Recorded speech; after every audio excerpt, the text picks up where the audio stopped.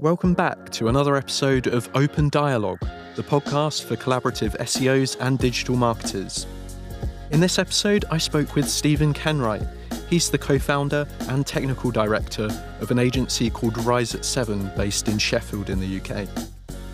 Over the course of our conversation, we spoke about Stephen's rise through the agency Branded 3 and then Edit, and how he's worked with developers and senior stakeholders to help grow these agencies. We also spoke about why agencies need to be careful in who they choose as clients, and why the north of England is turning into a digital powerhouse. If you enjoy this podcast, please make sure to share it and shout about it to the world using the hashtag open_dialogue, and you can find me on Twitter at Sam_Marsden. You'll also be able to find a written recap of this podcast over on the Deepcrawl blog, which you can navigate to by going to deepcrawl.com/podcast, where you'll also be able to sign up for a mailing list and be notified when we release new episodes each and every other week. Before we get started, I would like to let you know that this podcast has been made possible by my employers Deepcrawl. If you're interested in improving the technical health and organic performance of the websites that you manage with an enterprise level web crawler, then head on over to deepcrawl.com and you can have a look at how we can help. We've even got a 2-week free trial for you to try out. But that's enough for this intro. Let's dive straight into this. Here's another episode of Open Dialogue with Stephen Kenwright. Welcome to the podcast, Stephen Kenwright. Hi Sam, how you doing? Yeah, good, thanks. Thank you for joining me. I'm really excited to get going on this Audible adventure. You were very, very high, not quite top of my list, but you were very high up there. I'm going to be full of compliments today. Top three. But what I really admire about you is that you're not just someone that's really knowledgeable in this space, and I kind of admire you on a professional level, but I kind of see you as like a wise sage of the SEO industry, primarily because the past couple of Brighton SEOs we've been, you've kind of helped me a lot professionally, and I'd like to think maybe personally slightly as well. We've made it a thing where we're walking from the where is it? From the speakers dinner to the pre-party at Brighton SEO. Pre-party. Yeah, that's very, very important to note. Yeah. And yeah, I think it started because we couldn't get a taxi. There wasn't enough space for us, and so we make this not voyage, a kind of like voyage of discovery. It's not just SEO advice; it's life advice. It's maybe more of a pilgrimage. Yeah. Pilgrimage. I always feel like my life's changed after these journeys. So yeah, I'm hoping that you can instill some of this kind of life-changing epiphanies over the course of this conversation. And all of this, and I wasn't even at the top of your list. Yeah. Well, we've had JP Sherman on, and he's an exceptional guy. Like he's there's I know where I stand. No, you've got to accept no one's quite on the level of JP Sherman. He's like he roasts his own coffee. Like I can't compete with that. But I guess I'd like to start by finding out a bit about you and how you began in SEO and how you kind of got started. Like I know you started at Branded 3, but in doing my research, I saw that you actually started with an English degree. So what was the kind of journey like for you into SEO? I think like a lot of people who get into SEO, the reason I got into it was to do as little as possible originally. So that's the reason I got into English. I did an English degree at uni because once was looking around halls of residence, met a girl who said, I only go in 6 hours a week. I thought that sounds perfect. So I actually changed all of my A-levels and did English so I could go and do that. And then didn't hear of SEO until afterwards. And it was only because I was while I was doing an MA, I was freelancing for an agency, writing various articles, a bit more advertising style stuff, a lot of it, but some of it was kind of SEO articles as you might do in 2010. And I know the sort. Yeah, they weren't great, but it was a living, so to speak, and paid for some beer, and then they got acquired just as I was leaving uni. They offered me a job straight out of uni, and I moved into the copywriting team there. They also had an SEO team, and I just kind of gravitated towards that team, found it really interesting. Yeah, and what was your journey like through Branded 3? I know you were there for quite a few years, and like you worked your way up the ranks there. What was that kind of journey like? And because you seem like you're probably going to take offence to this, but I don't mean in an offensive way. But you seem like a lot older and more mature than your years. Like you're younger than like I'd imagine you to be. Thanks. And like, how have you managed to like cram so much experience in, and like you've got such a sure head on your shoulders? Like, where does that all come from? And Branded 3 was a weird, unique, and special sort of place where everything combined, and timing was just perfect for me, at least. So Branded 3 got acquired while I was still in the link building team, I think, really. So I was kind of like doing a bit of very, very rudimentary PR, not like what the SEO industry does now. I was kind of moving into the SEO team and to the more technical side of things at that point. And then because it got acquired, we grew rapidly. We had an investment from a parent company. Yeah. Our founder, Patrick, retired or was retiring. So, there was an imperative to replace him on the speaking circuit. He was where all of our new business came from. So I kind of got stuck into that as quickly as possible. And then, through a combination of having a really great mentor in Tim Grice, who ended up being the CEO, he definitely pushed me quite a lot, and it was really clear as an agency what they value, what's important to Branded 3, and how you kind of progress there. So like people like me and Laura Crimmins and David White and people like that who really did move up quite quickly. It was because it was really clear where we were going as a business, and I think I did 8 different jobs, and I started in outreach. I moved on to SEO, then content, then back onto SEO, and then all of search, and then I ended up doing everything. I managed dev, design, CRO, and everything else too. Yeah.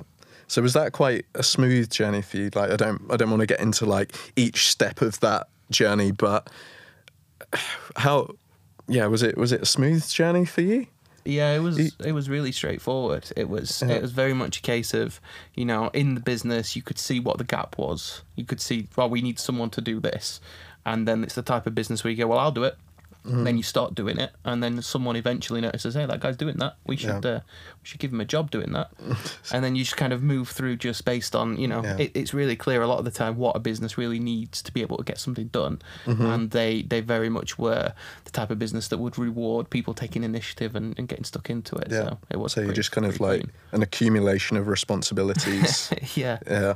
I've got another like slight tangent, but is there anything that like, I don't know, you seem unflappable. Like, is there anything, like, I imagine like we're sitting in this studio now, but if I went away for a coffee and like left you with our audio engineer Matthew, would you be able to like I reckon you'd be able to pick up like using a studio just quite quickly, and like you could just like there's a sick part of me which would just like to kind of put you in a situation where you're like you're in a right flap. Like, is there anything that puts you out of your comfort zone? Are you like always kind of in control? And I'm relatively calm all the time. That's just a personality thing, I think, and everyone's different. But I think it's important to know what you don't know. Yeah. So I like having just enough information in my brain to actually have a conversation about something and not seem like an idiot. Yeah. But at the same time, not pretend I know more about whatever I'm talking about with whoever. I never sort of pretend to know the most in the room if I can help it. So that's a very good attitude. I think a lot being humble. Being humble. Yeah, try. Yeah.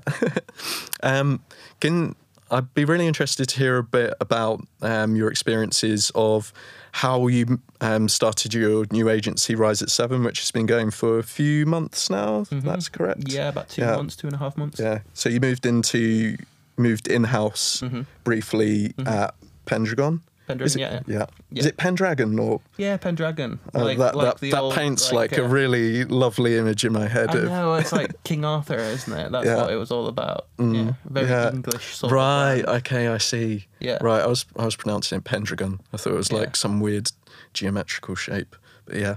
But what was the move there, and like what was the thinking, and then moving to create your own agency? How did that come about? I think long term I'd always been interested in starting an agency. Not like always, but definitely in the last couple of years, I kind of thought I would go agency side again, whether it was mine or not. So I wanted to go in-house because I think, you know, you're working with clients all the time. That is literally your job, and unless you've done it yourself, I don't think you can really empathise in the way that you should be able to. And you see that all the time where people are kind of saying the same sort of apparent truisms, like, we understand that you are busy, we understand that there is, you know, dev resources hard to come by and that kind of thing. I'm like, well, but do you like understand that? Do you understand why it's like that? So I was pretty clear I wanted to go in-house and experience it for myself. And, you know, as is every business at the moment, lots of change going on, and just lots of things happened at the same time. Again, a load of coincidences, which meant that, you know, this was an opportunity to start up a lot sooner than I originally anticipated. I was thinking maybe 2 years, something like that. And, it all fell into place with some good backing, and, you know, it just made a lot of sense. And there's two very separate sides to the business, right? So you've got Carrie, who's kind of covering all the PR related stuff, and you're heading up all of the technical SEO, right? So is it quite split, or like is there a lot of kind of crossover there with clients? It's not split at all, and the reason is because when I was at Pendragon, we were running an SEO agency pitch, and you know, we had two real issues. We had a website that was a mess, lots of JavaScript that was unreadable, subdomain, and all the technical issues that you could possibly imagine on a massive sort of scale. Yeah. But also, we hadn't really done much in the way of link building for a really long time. We were really reliant on TV. We spent a lot of money on TV and PPC, and I was concerned if we turned those things off, there wasn't much propping that brand up. Right. So we were running a pitch for both of those things, and you know, I've got a lot of friends in the industry who I really rate the work that they do, but I think it was pretty clear for me that there wasn't an agency that could do both of those things. And yet they are the only two bits of SEO. So as much as, you know, there are plenty of agencies who are decent at technical, but maybe, you know, phenomenal at link building, or who are a really great technical agency that can't build links. I think the ambition for me and Carrie is, well, you know, we're narrow as it gets. We're an SEO agency, but it would be great if we could get something that works together with only those two things. Yeah, right. Yeah, I think there's a real need for that. And was it difficult moving back into agency side? Did you kind of like, was your experience of in-house, you're like, I've kind of like seen what this is like, and I want to do my own thing? Is that basically the thinking there? I think you definitely see, well, every business is different as a starting point. So, you know, you go in-house, you see what one business is like. So I'd not pretend to know what every business is like at all. I don't think I'd really had chance to slow down to the pace that in-house often is. And, you know, the projects tend to be bigger. The projects tend to be more long-term and have a lot more moving parts than what an agency might do.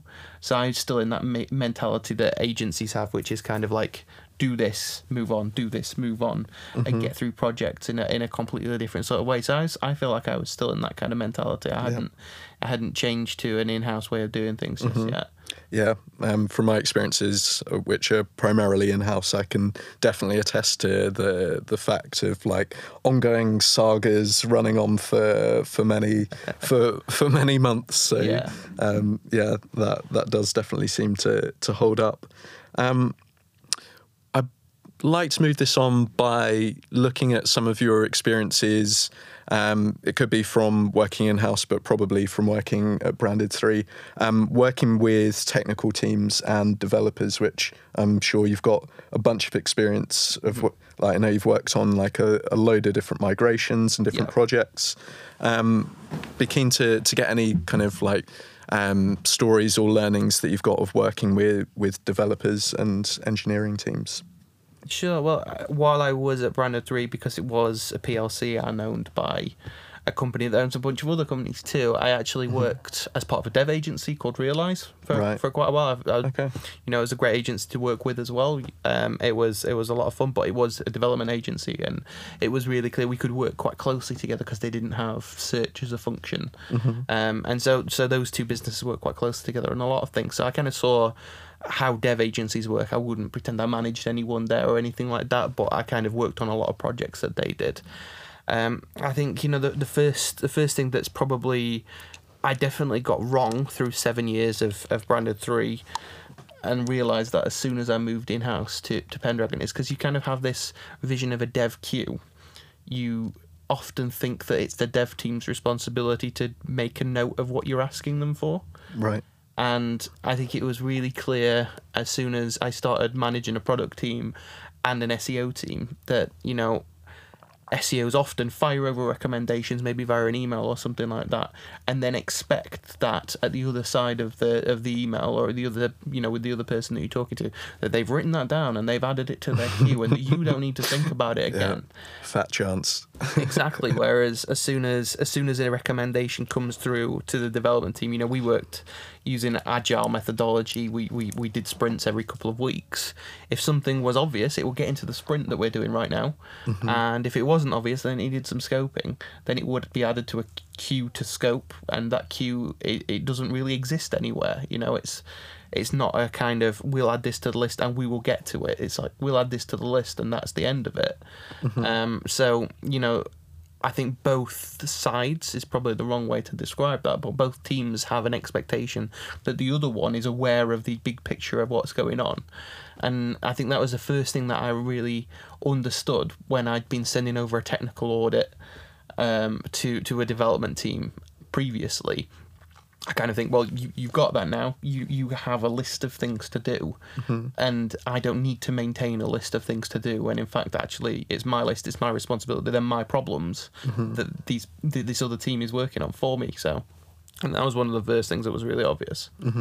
Okay, right. So, have you got any strategies for kind of getting that round and making sure that the things that you are recommending are actually like? Is there any kind of solution to that, or with some things you just have to accept that they're going to be like on a list and kind of left to gain dust? I think the first thing to do is understand what the list looks like. Where does it live? What kind of format is it in? Instead of trying to say, you know, you're pitching SEO to a client and say this is our way of working. You really shouldn't have a way of working. You should be plugging into another team's way of working when you're reliant on them actually doing anything. So I think that the first thing to do is have that conversation with the development team. How do you work? What format would this be useful to you in? And how can I make sure that we're giving you these recommendations in a format that you can actually use them? And I think, you know, that a lot of the time, SEOs are just technical enough to be dangerous, where we've got a solution and we know kind of how to implement that solution because we've done it before. But if we're actually giving those recommendations to developers in a format where we're saying, this is what we're trying to achieve, you know the technology better than we do, clearly, you built the thing, and you have probably done this before too, and the way that it's built is probably built like that for a reason. This is what we're trying to achieve. This is one way I've done it before, but can you think of another way we could do this? Can you think of other solutions that might work in this sort of scenario? Because until you've actually gone through that conversation, you really don't know how much time any of these things are going to take. So if you're just firing them over in an email and saying, well, can you scope this out for me? Then they scope out something and they give you back, this is what we think we might do. We're like, great, okay. And then you go away and put a business case. But it's so hard to do that when actually you've seen one possible way of doing things, and because you don't have that context of, you know, the stack that you've got, you don't have the context to be able to say, well, maybe there's a different way of doing this. And probably it makes sense to have that conversation with the developer early on and say, success looks like this. The methodology looks like what you want it to look like.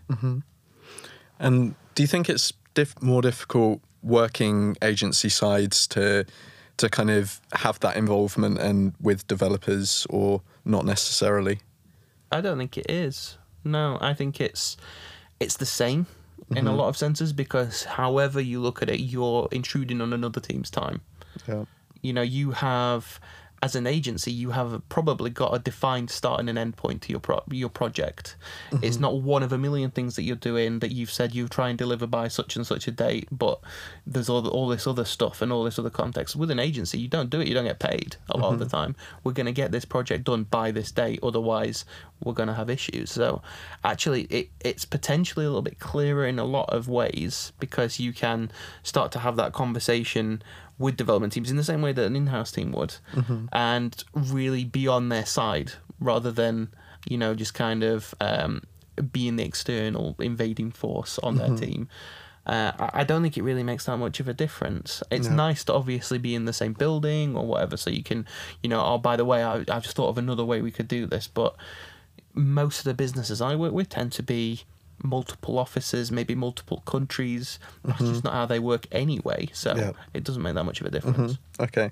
Have you had any troubles in getting developers to care about SEO recommendations and the sorts of initiatives that an SEO team can see the value of, but developers might not necessarily be on the same page?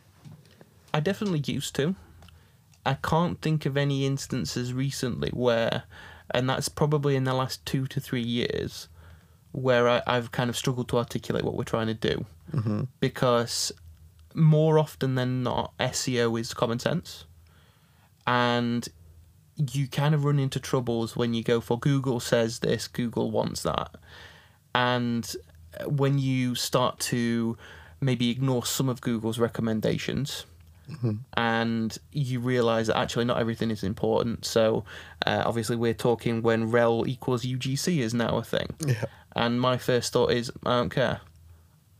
I know plenty of times in the past I might have said to the development team, can we implement this? And they will go, where do we implement that? And I'll go, I've not really thought about it actually.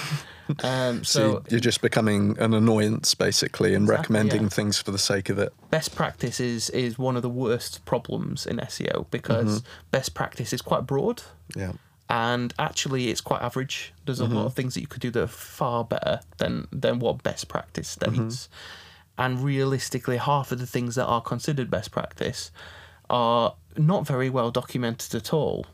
So it's not really clear what you would do, and you get found out really quickly. Whereas I think if you're kind of talking to developers and saying, well, what is the bandwidth that you have? How much can we handle when it comes to SEO? Realistically, most of our clients have targets. They have some sort of reason to be doing it, and they will push through recommendations, and we're all on the same side. So it's not a kind of fight with the developers at all, it's certainly in recent memory for me. So it's a little bit more straightforward to say, well, overall, what we're trying to do here is we're trying to make sure that this chunk of 70,000 pages that we aren't supposed to have disappears, rather than saying, well, what we need to do here is implement rel equals prev, rel equals next, and then we're going to do something else, and then we're going to do something else. Like, here's the big picture. We need to get that down to the 500 or so pages we're supposed to have. Here are some different things that we might do. Can we have a conversation about which is going to be the best thing? Because it should be, you know, every developer on that website knows they probably shouldn't have 70,000 pages. I see what you mean. Would you say that, because this is kind of a recurring theme that's come up in previous episodes, I think it seems a lot that more skilled SEOs, they're better at being able to articulate the problems that actually matter, and kind of showing the kind of bigger picture and the importance of those, rather than just like having a full understanding of best practice but not a hell of a lot of knowledge about what should be prioritized. Is that something that kind of rings true for you? I think so. I think that I've definitely got better at understanding what should and shouldn't be a priority. I've definitely learned by kind of implementing things that have had no effect, and maybe implementing them again actually and still had no effect, and then starting to work out that maybe this isn't that important after all.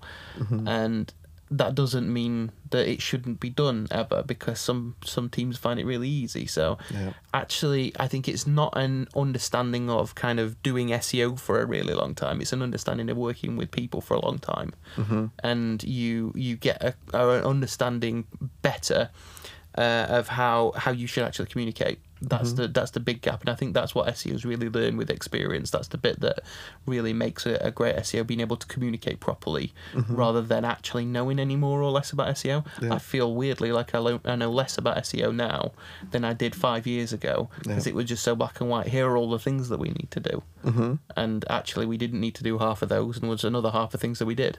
Yeah, right. And moving on slightly to how you've kind of moved up the ranks at Branded 3, have you found it more difficult partly because you're kind of you're further away from actually the kind of execution and the getting down in like the weeds of it, and has that been a big change, and have you had to learn how to talk to more senior stakeholders?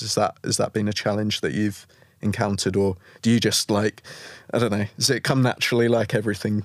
No, it's the senior stakeholder part does come naturally, because I think everyone's personality is different, and my personality often matches marketing directors, etc., because I'm very big picture. This is where we're going, this is what we want to get to, here are a bunch of stuff that we're going to try, but actually overall success looks like this. That's a lot easier actually than talking to an SEO manager or a web product manager or someone like that who wants to understand the detail. Actually, you know, the moving up through Branded 3, I find it a lot more easier to communicate with people from that point of view. And then I've worked pretty hard to try and get into the detail. That's the bit that I've always that doesn't come naturally, shall we say. But I definitely do think that over the years I got pretty fed up of not implementing things, and by the time I was in my last year or so at Branded 3 and at Kin + Carta, it was kind of, I'd never really got to see the impact of any recommendations. We'd be doing a strategy for a pitch, and I never really saw what ended up of it. And that's really, you know, that's frustrating from my point of view. What I really like about SEO is the results. That's what I think is one of the most fun parts, being able to see the impact that you're having, being really clear that unlike a lot of other forms of advertising, it's quite obvious what you're doing, because you have more data about performance than, you know, TV, for example. You're getting a lot more so you information. can see what impact you've done. And one of the main reasons I wanted to start Rise at 7 is so that I could get stuck in, rather than just being a new business guy, which is where, you know, the more senior you get in an agency, the more your job is actually just sales. And to be fair, that's probably true of every single company, whether it's agency or not. Right, okay. And have there been any particular times where things have gone like quite badly wrong that you're allowed to share with us that you'd like people to know about? Not and what you learned. People to know about. Let's shout about all of your failures, Stephen. There's definitely a bunch of things that I've done wrong. I think some of the biggest mistakes that I've made are believing that SEO can do everything, and I've worked with a brand to launch a brand new site with just PR, link building, and technical SEO, and that's not gonna grow very quickly, in all honesty. And definitely I backed myself and the team to say we could do that, and we can't, because it's just one part of it. It's a competitive niche. And you know, one thing that that I hope I've got better at is understanding the big picture, and how SEO is really the last part of it. SEO is a result of every single thing that you're doing. It's not a thing that you do on its own. And especially when it comes to technical, you know, technical is probably the thing that most big brands should really be focusing on right now. But authority building, link building, PR, you know, advertising is the thing that most startups should be focusing on right now, because they don't have that technical debt. That's the thing that's holding back a brand. That is one thing that springs to mind. I've done loads of stupid stuff. I accidentally robots.texted out a client's website once, and I'm reminded of that every time I speak to Branded 3's old head of SEO. No one's hold a grudge. No. How much chaos did it cause? Thankfully, it was spotted in a day, and it came back, and there wasn't any long-term damage. Okay. Did the client realise? The client did realise. Yeah, we did tell them. I said I'd done this. At least you're staying transparent. Please do this, and it was back within a few hours. Yeah. But that was literally my first or second SEO client. Right. And it just came from a place of inexperience where I've made a recommendation in a robots file that I thought was the right way to do it, and just a lack of oversight that kind of comes when you're an agency with a PLC behind you with big sales targets, and just I need to get these templated audits out the door. And I think that I don't think I'd ever do that wrong again, which is obviously some comfort to the clients that I've got. That's good to hear. We're not going to completely take your site out of the index. No, that'll be a brand. That'll be an agency promise. Yeah, absolutely. It's on the values. Are there any? I'd be interested to know what the difference between a good client and a bad client looks like for you, and like how ideally you'd be kind of collaborating with client organisations as well. I think a bad client, and I think this is what everyone would say, but a bad client is one who doesn't value what you do. And we're lucky so far. We're up to 14 clients at Rise at 7, and every one of them has come to us because we do things the way that they wanted to do things. I'm sure we'll at some point come to the situation where someone's got a different view of strategy to we do. And to be honest, I don't have any issues with, having a debate of what the strategy should be. I don't have any issues doing things other ways compared to what our sort of usual big creative thinking outside of the box kind of approach. So I think that, a bad client is one that doesn't value what you do in the sense of they don't really want you to shout about the fact that you work with them. They're not proud that they're using you. Yeah, well, or vice versa. I want to work with clients who are thrilled to work with us and who understand that actually we're really happy that they're a client of ours. And I've had that a couple of times, and we're only 2 months old, but I've walked away from relationships like that. I've walked away from relationships where the retained amount is great, but actually we want so much for that we're prepared to pay you a day rate that's half what you're asking for. I'm like, well, you don't decide how much our staff are worth. I decide how much our staff are worth. Yeah. And then you decide whether you agree, and that's kind of how this relationship goes. So I guess the ultimate test of whether a client is a good client or not is that they value what you do the same as how you value what you do. And I think that we've been pretty lucky so far, but I also think that most clients are good clients. And I'm aware of many instances where someone said, "You work with these guys now, they're a nightmare." I'm like, no, they're not. They're lovely people.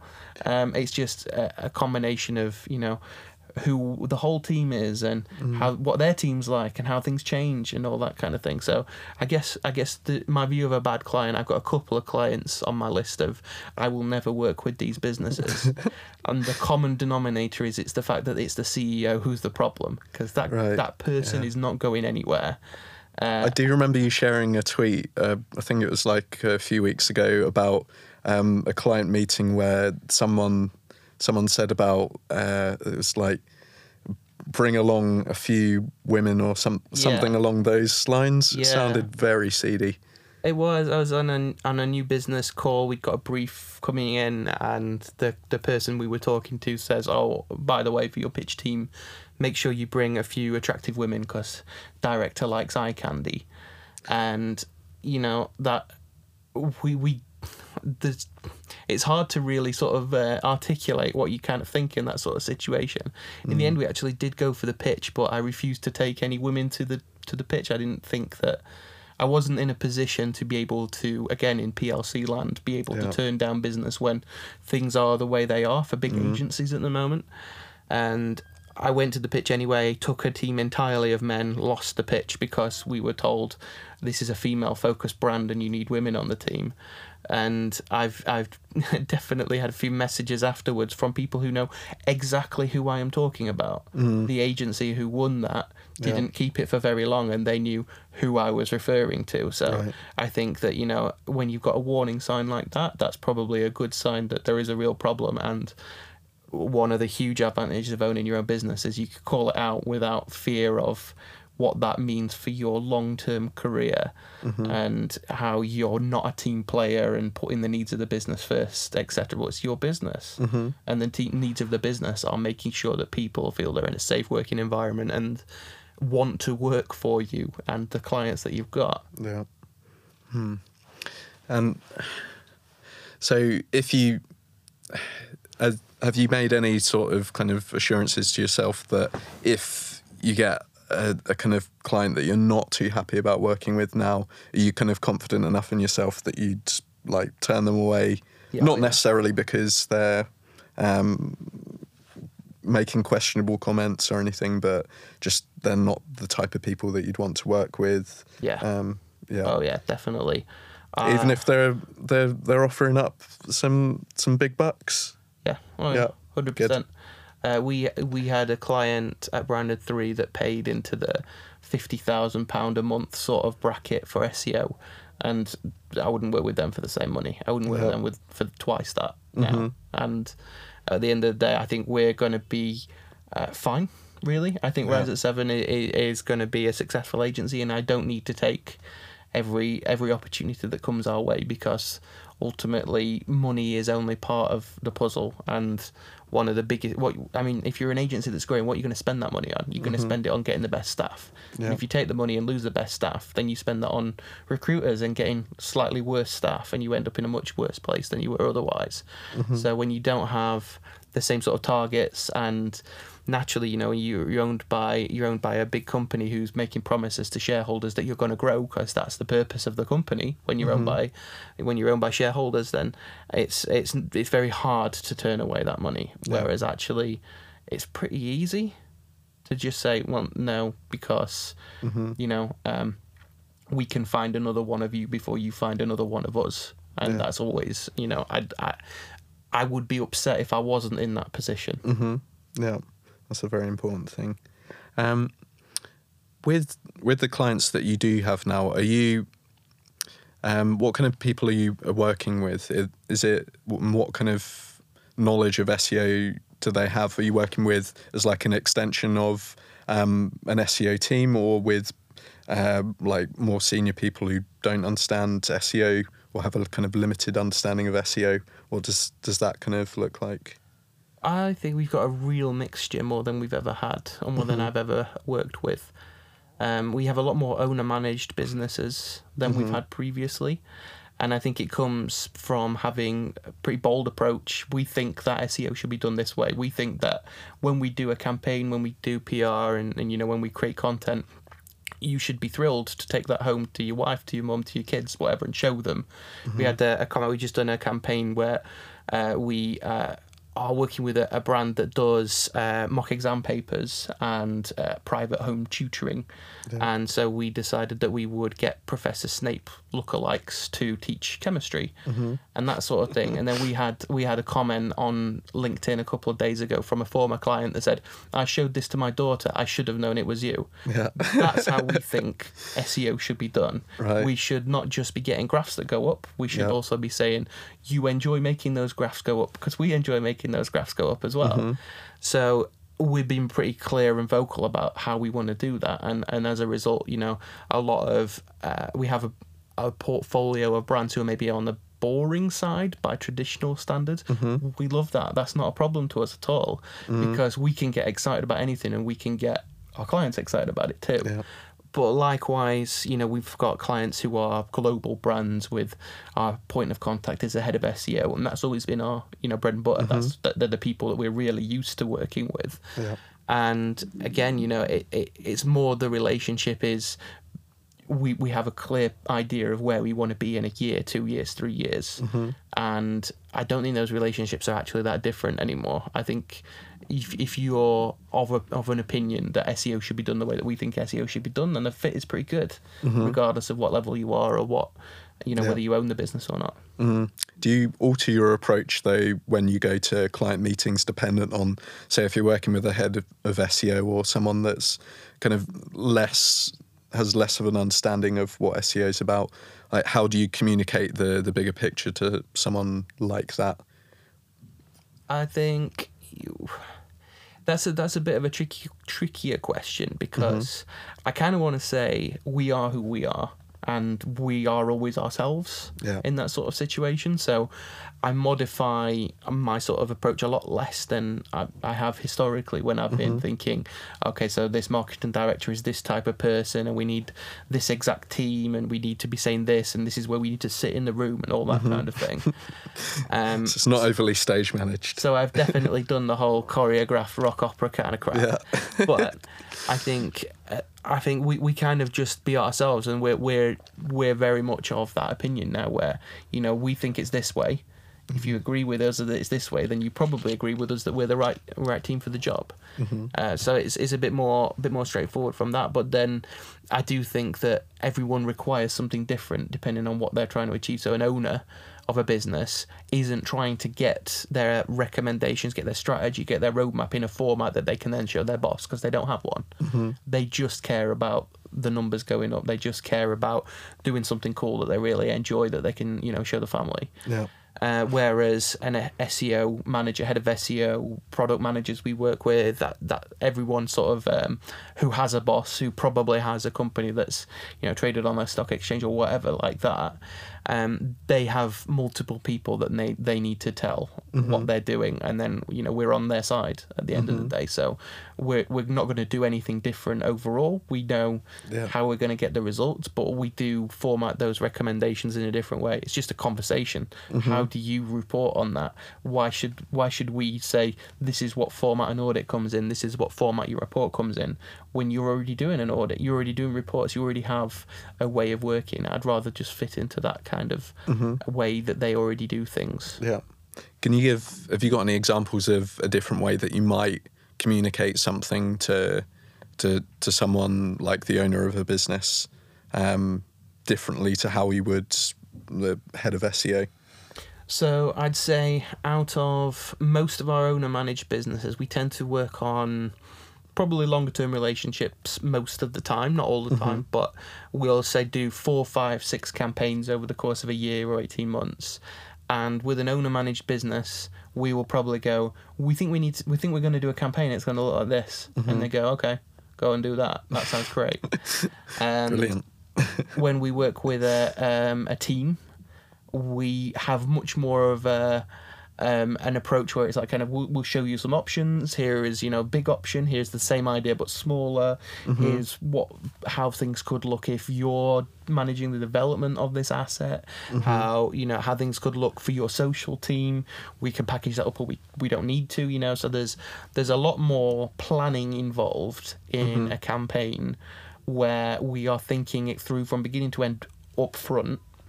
And saying this is all the ways it could work, and let's negotiate basically on who's doing what and how we can make it happen.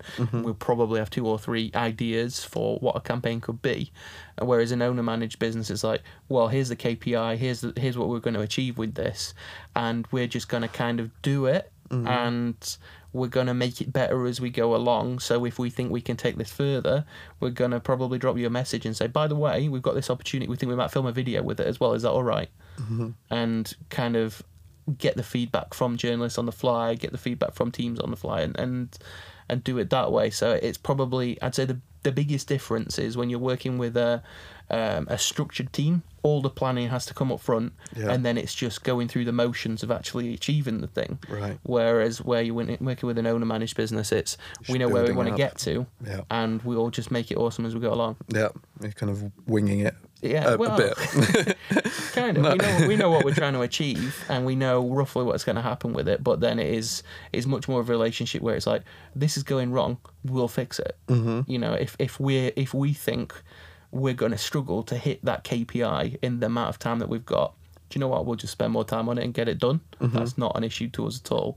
Yeah. Whereas, when we're working with a team where we've had loads of hoops to jump through to get that far, we definitely find it more straightforward to justify going a week above and beyond, 2 weeks above and beyond on a campaign to make it into something special. Right. Okay. I remember watching a talk. I think it was Laura Hogan, maybe at the last Brighton SEO, and she was talking about the kind of life cycle of a client, and I think she asked the on Twitter how long a client stays with you, and it was like depressingly short. Like it was like, I'm gonna say like less than a year maybe. So I've got a kind of couple of questions around that. The first being like, do you build kind of client churn into your projections for how you're going to grow Rise at 7? And do you have any sort of recommendations around how we can start thinking about, I don't know, making that slightly longer and slightly make it a slightly less depressing figure, I guess? Yeah. Okay. So, sorry, that was like there's a lot to cover in that one. But no, yeah, there's a bunch of questions, but I've got a bunch of answers, so it's all right. Brilliant. So, I think that our mentality at Rise at 7 is we have a defined beginning and end to a lot of clients. We have a contract, and at the end of that contract, we will revisit whether it makes sense or not. But we've got no expectation that client is going to stick around unless we've done something awesome. So it's not the same sort of thing where we're kind of really worried about retention in the same way. We don't have revenue to replace and then revenue to stick on top because we've got someone to satisfy with it. So that's part of it. I mean, there's obviously an element of managing your cost base, but we're pretty clear. A few of our clients we just work on a project with, and we aren't expecting to lose that client, but that doesn't mean we're expecting they'll be into the project, because we know what we're there for. We're a narrow agency, we do creative SEO. That's our specialism, and there is more to life for a lot of clients. So we're there for them when they need us to do that stuff.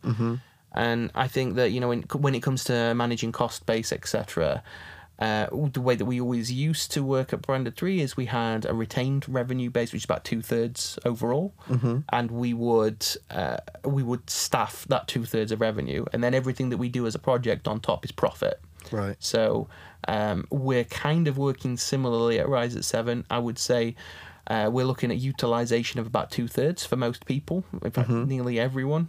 So we're kind of expecting that there's going to be months where people have pretty much 7 days with nothing to do except spend their time on writing blog posts or go to conference or teach themselves something. And I have, that means costs are covered. That means they're going to do something productive with that time, and they're adding value to the business during that time, just not with a client paying for it. That doesn't mean that an agency who has a 100% utilization isn't expecting that of all their people anyway. It just means they've got to work late. So I think we don't have those.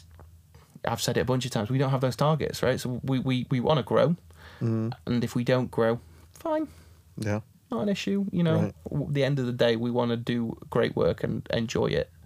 So I think, you kind of want to start by looking at what kind of utilization are you happy with? How much time needs to be paid for you to break even? And then how much time do you need to add on top of that to make sure you aren't going to have to lay people off if something goes wrong? Because inevitably things go wrong. We've been lucky so far. Things are going to go wrong. They always do. And I think that, it only becomes an issue. You only really lose clients when you start doing things that aren't in the client's best interest, and you fail to communicate that is what you're trying to do. Things happen. Teams change at a client side.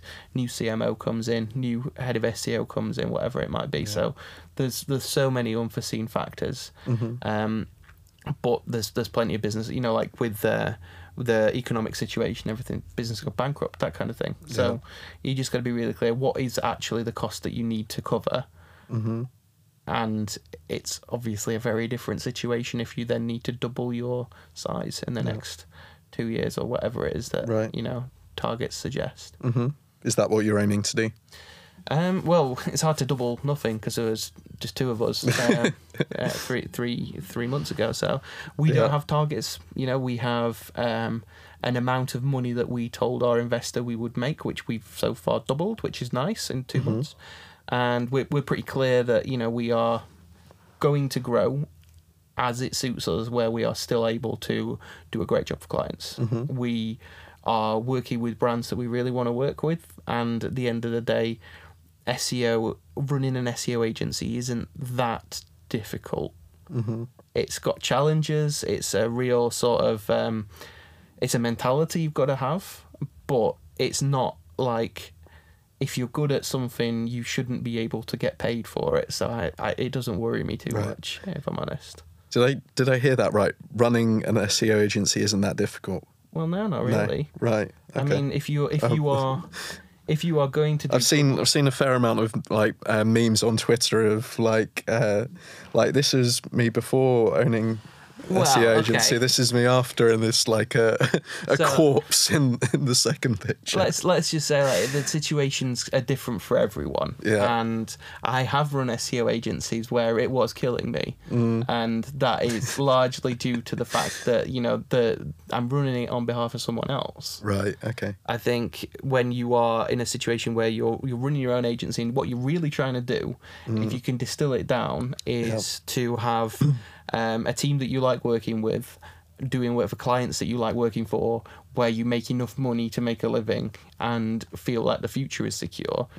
That's not that hard, because there are a lot of really poor SEO agencies out there who do crap work for clients who want better, quite rightly. There are a lot of really poor SEO agencies out there who are employing people who want better. So really, as long as you do have good intentions and have the right, attitude, for want of a better term, I don't think it's a horrible industry to be in. I know people who are in much worse positions than people who work in SEO, definitely. How would you recommend that someone go on and, I don't know, do something that like you have? Because you were the founder of Search Leads, and you seem to have a knack for going off and kind of I don't know, taking the bull by the horns and kind of starting your own thing. That doesn't come naturally to everyone. I'd say myself included. How do you go about doing that, or what would be the kind of starting steps for that? I think you always work backwards. You always think where you're trying to get to. What's the important thing for you in the future? What does success look like in your career? You can do that in a bunch of ways. So you say, for example, not something particularly for me, but you want to retire by 50. Okay, so how much money do you need to make to do that? Okay, how are you going to do that? You don't have to look that long term. You could be thinking, well, when I started at Branded 3, my first thing was I want to work as an on-page SEO strategist. I'd started out as a link builder. I really wanted to do SEO, so I was aiming for that, and then I set myself the next goal, which is, okay, well, I think I could probably be head of SEO here, and I want to do that. So what am I going to do for that? Well, the head of SEO is a public speaker. The head of SEO writes blogs, has an opinion on stuff, so that's what I started doing in that side of things. And then, I kind of always set myself a goal, really, it wasn't always particularly big, lofty sort of goal, but I always had something that I was working towards. And I think I definitely ran out of I definitely thought the time was right for me to move on from Branded 3 when I thought there's nothing here in my future that I really want. There's always opportunity. You can always earn more money at a big company, but that's not always what motivates everyone. And I thought there's other stuff I want to achieve now. So that was when I felt that I needed to find a new company or find a new thing to do, really. But I mean, it can be really straightforward. It's just write down 100 things that you want to do, a bucket list. Inevitably, you can write 40 things that you want to do, and then you write 40 things that you don't really want to do, but you need to get to the end of the list. And then by the end of it, you come up with some really good stuff that you hadn't really realised that that's what you wanted.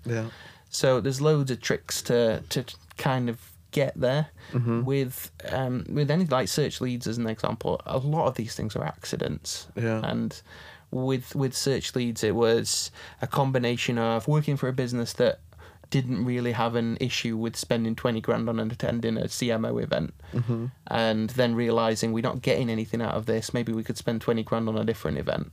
And then I had lunch with Chris Dyson at Harvester, and he said we should probably think of doing a meetup in Leeds or something, because we've not had ThinkViz or Ion Search for a while. And I'm like, hang on, I've got 20 grand, I could do a big meetup with that. So we kind of went quite a big meetup with that, I'd imagine. Yeah. So we kind of built up through a selection of coincidence, and really that's what anything is. You just got to look at what the opportunities are and feel like I have a good understanding of what my future sort of holds, what gets me closer to that. My friend Mike Jeffs, who's used to be commercial director at Branded 3, always said he got to where he was just because he said yes to every opportunity that came his way. Not a bad thing to do. Yeah.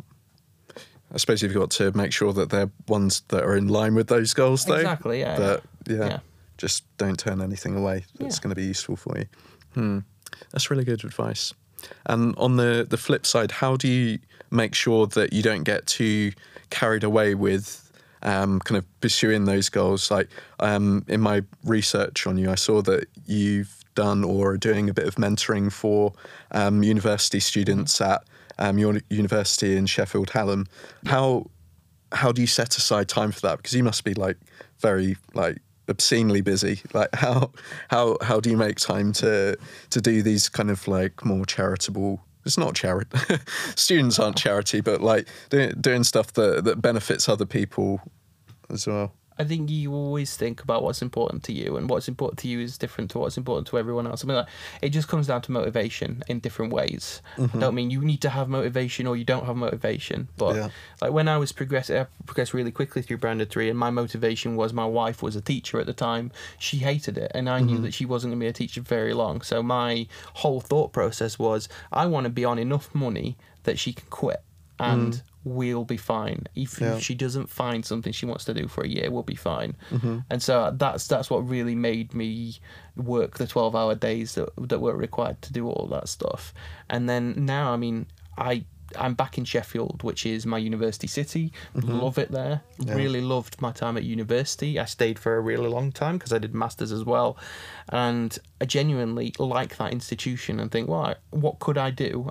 They were a client of mine when I was at B3, and it was just tell me what I can do to help further the university. They're like, well, you could do this, and maybe do a guest lecture, and maybe there's this mentoring thing. Oh, brilliant. Okay, I'll do all of those things. So really open to the idea, because that's something that I've kind of thought about before, and like I've known people that have done similar kind of things, but it's just like, I don't know. It's always the kind of thing like I've never really kind of get round to it. So it's just a case of going to them and saying like, what can I do to help? Yeah, it's like who do you care about as a business? Not what does your business care about, but who do you care about? Because we, like now at the moment, we are working with some clients where we're like, we really want to work with those guys, so we're just going to do what it takes to do it because we want to.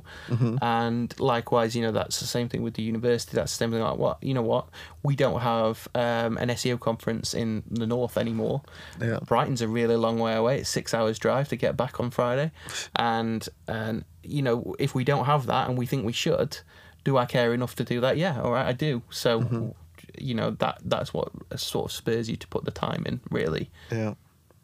And you're a real kind of champion of digital in the north. Is that kind of stemmed out of search leads, or is that part of something deeper? Search Leeds was, again, because it was a bit of a coincidence. Leeds is a really strange place when it comes to SEO, because it is the capital, in my opinion, still.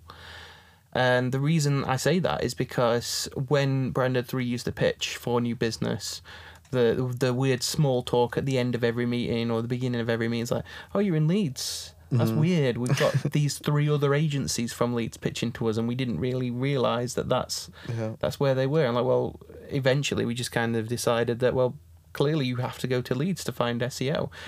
That's not true anymore. And a reason I say that is because all those leads agencies have been acquired and are going through their own trials and tribulations, as inevitably happens.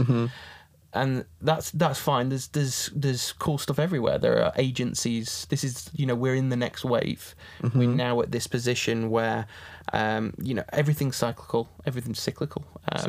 And I think you kind of go through that stage where everyone goes for a big agency that can do everything for them, and then they need to grow in certain areas because there's always one or two channels that are underperforming, and they start to go for specialists again. And we're getting some really cool agencies now that are just sort of making the headway. I'm thinking of like Impression in Nottingham are a great agency. I'm talking about Kaizen, and there's loads about, and they're in really strange places like Digital Loft in the Lake District, and it's not. I love it up there. we're at this next stage now where what we might find is that suddenly there are 4 or 5 massive SEO agencies that turn up in the Lake District because that's where all the staff are. Who knows? But we're in a new age when it comes to SEO. I think what I am pretty clear about is the North is definitely it on the up. There's a lot of investment in various initiatives up there.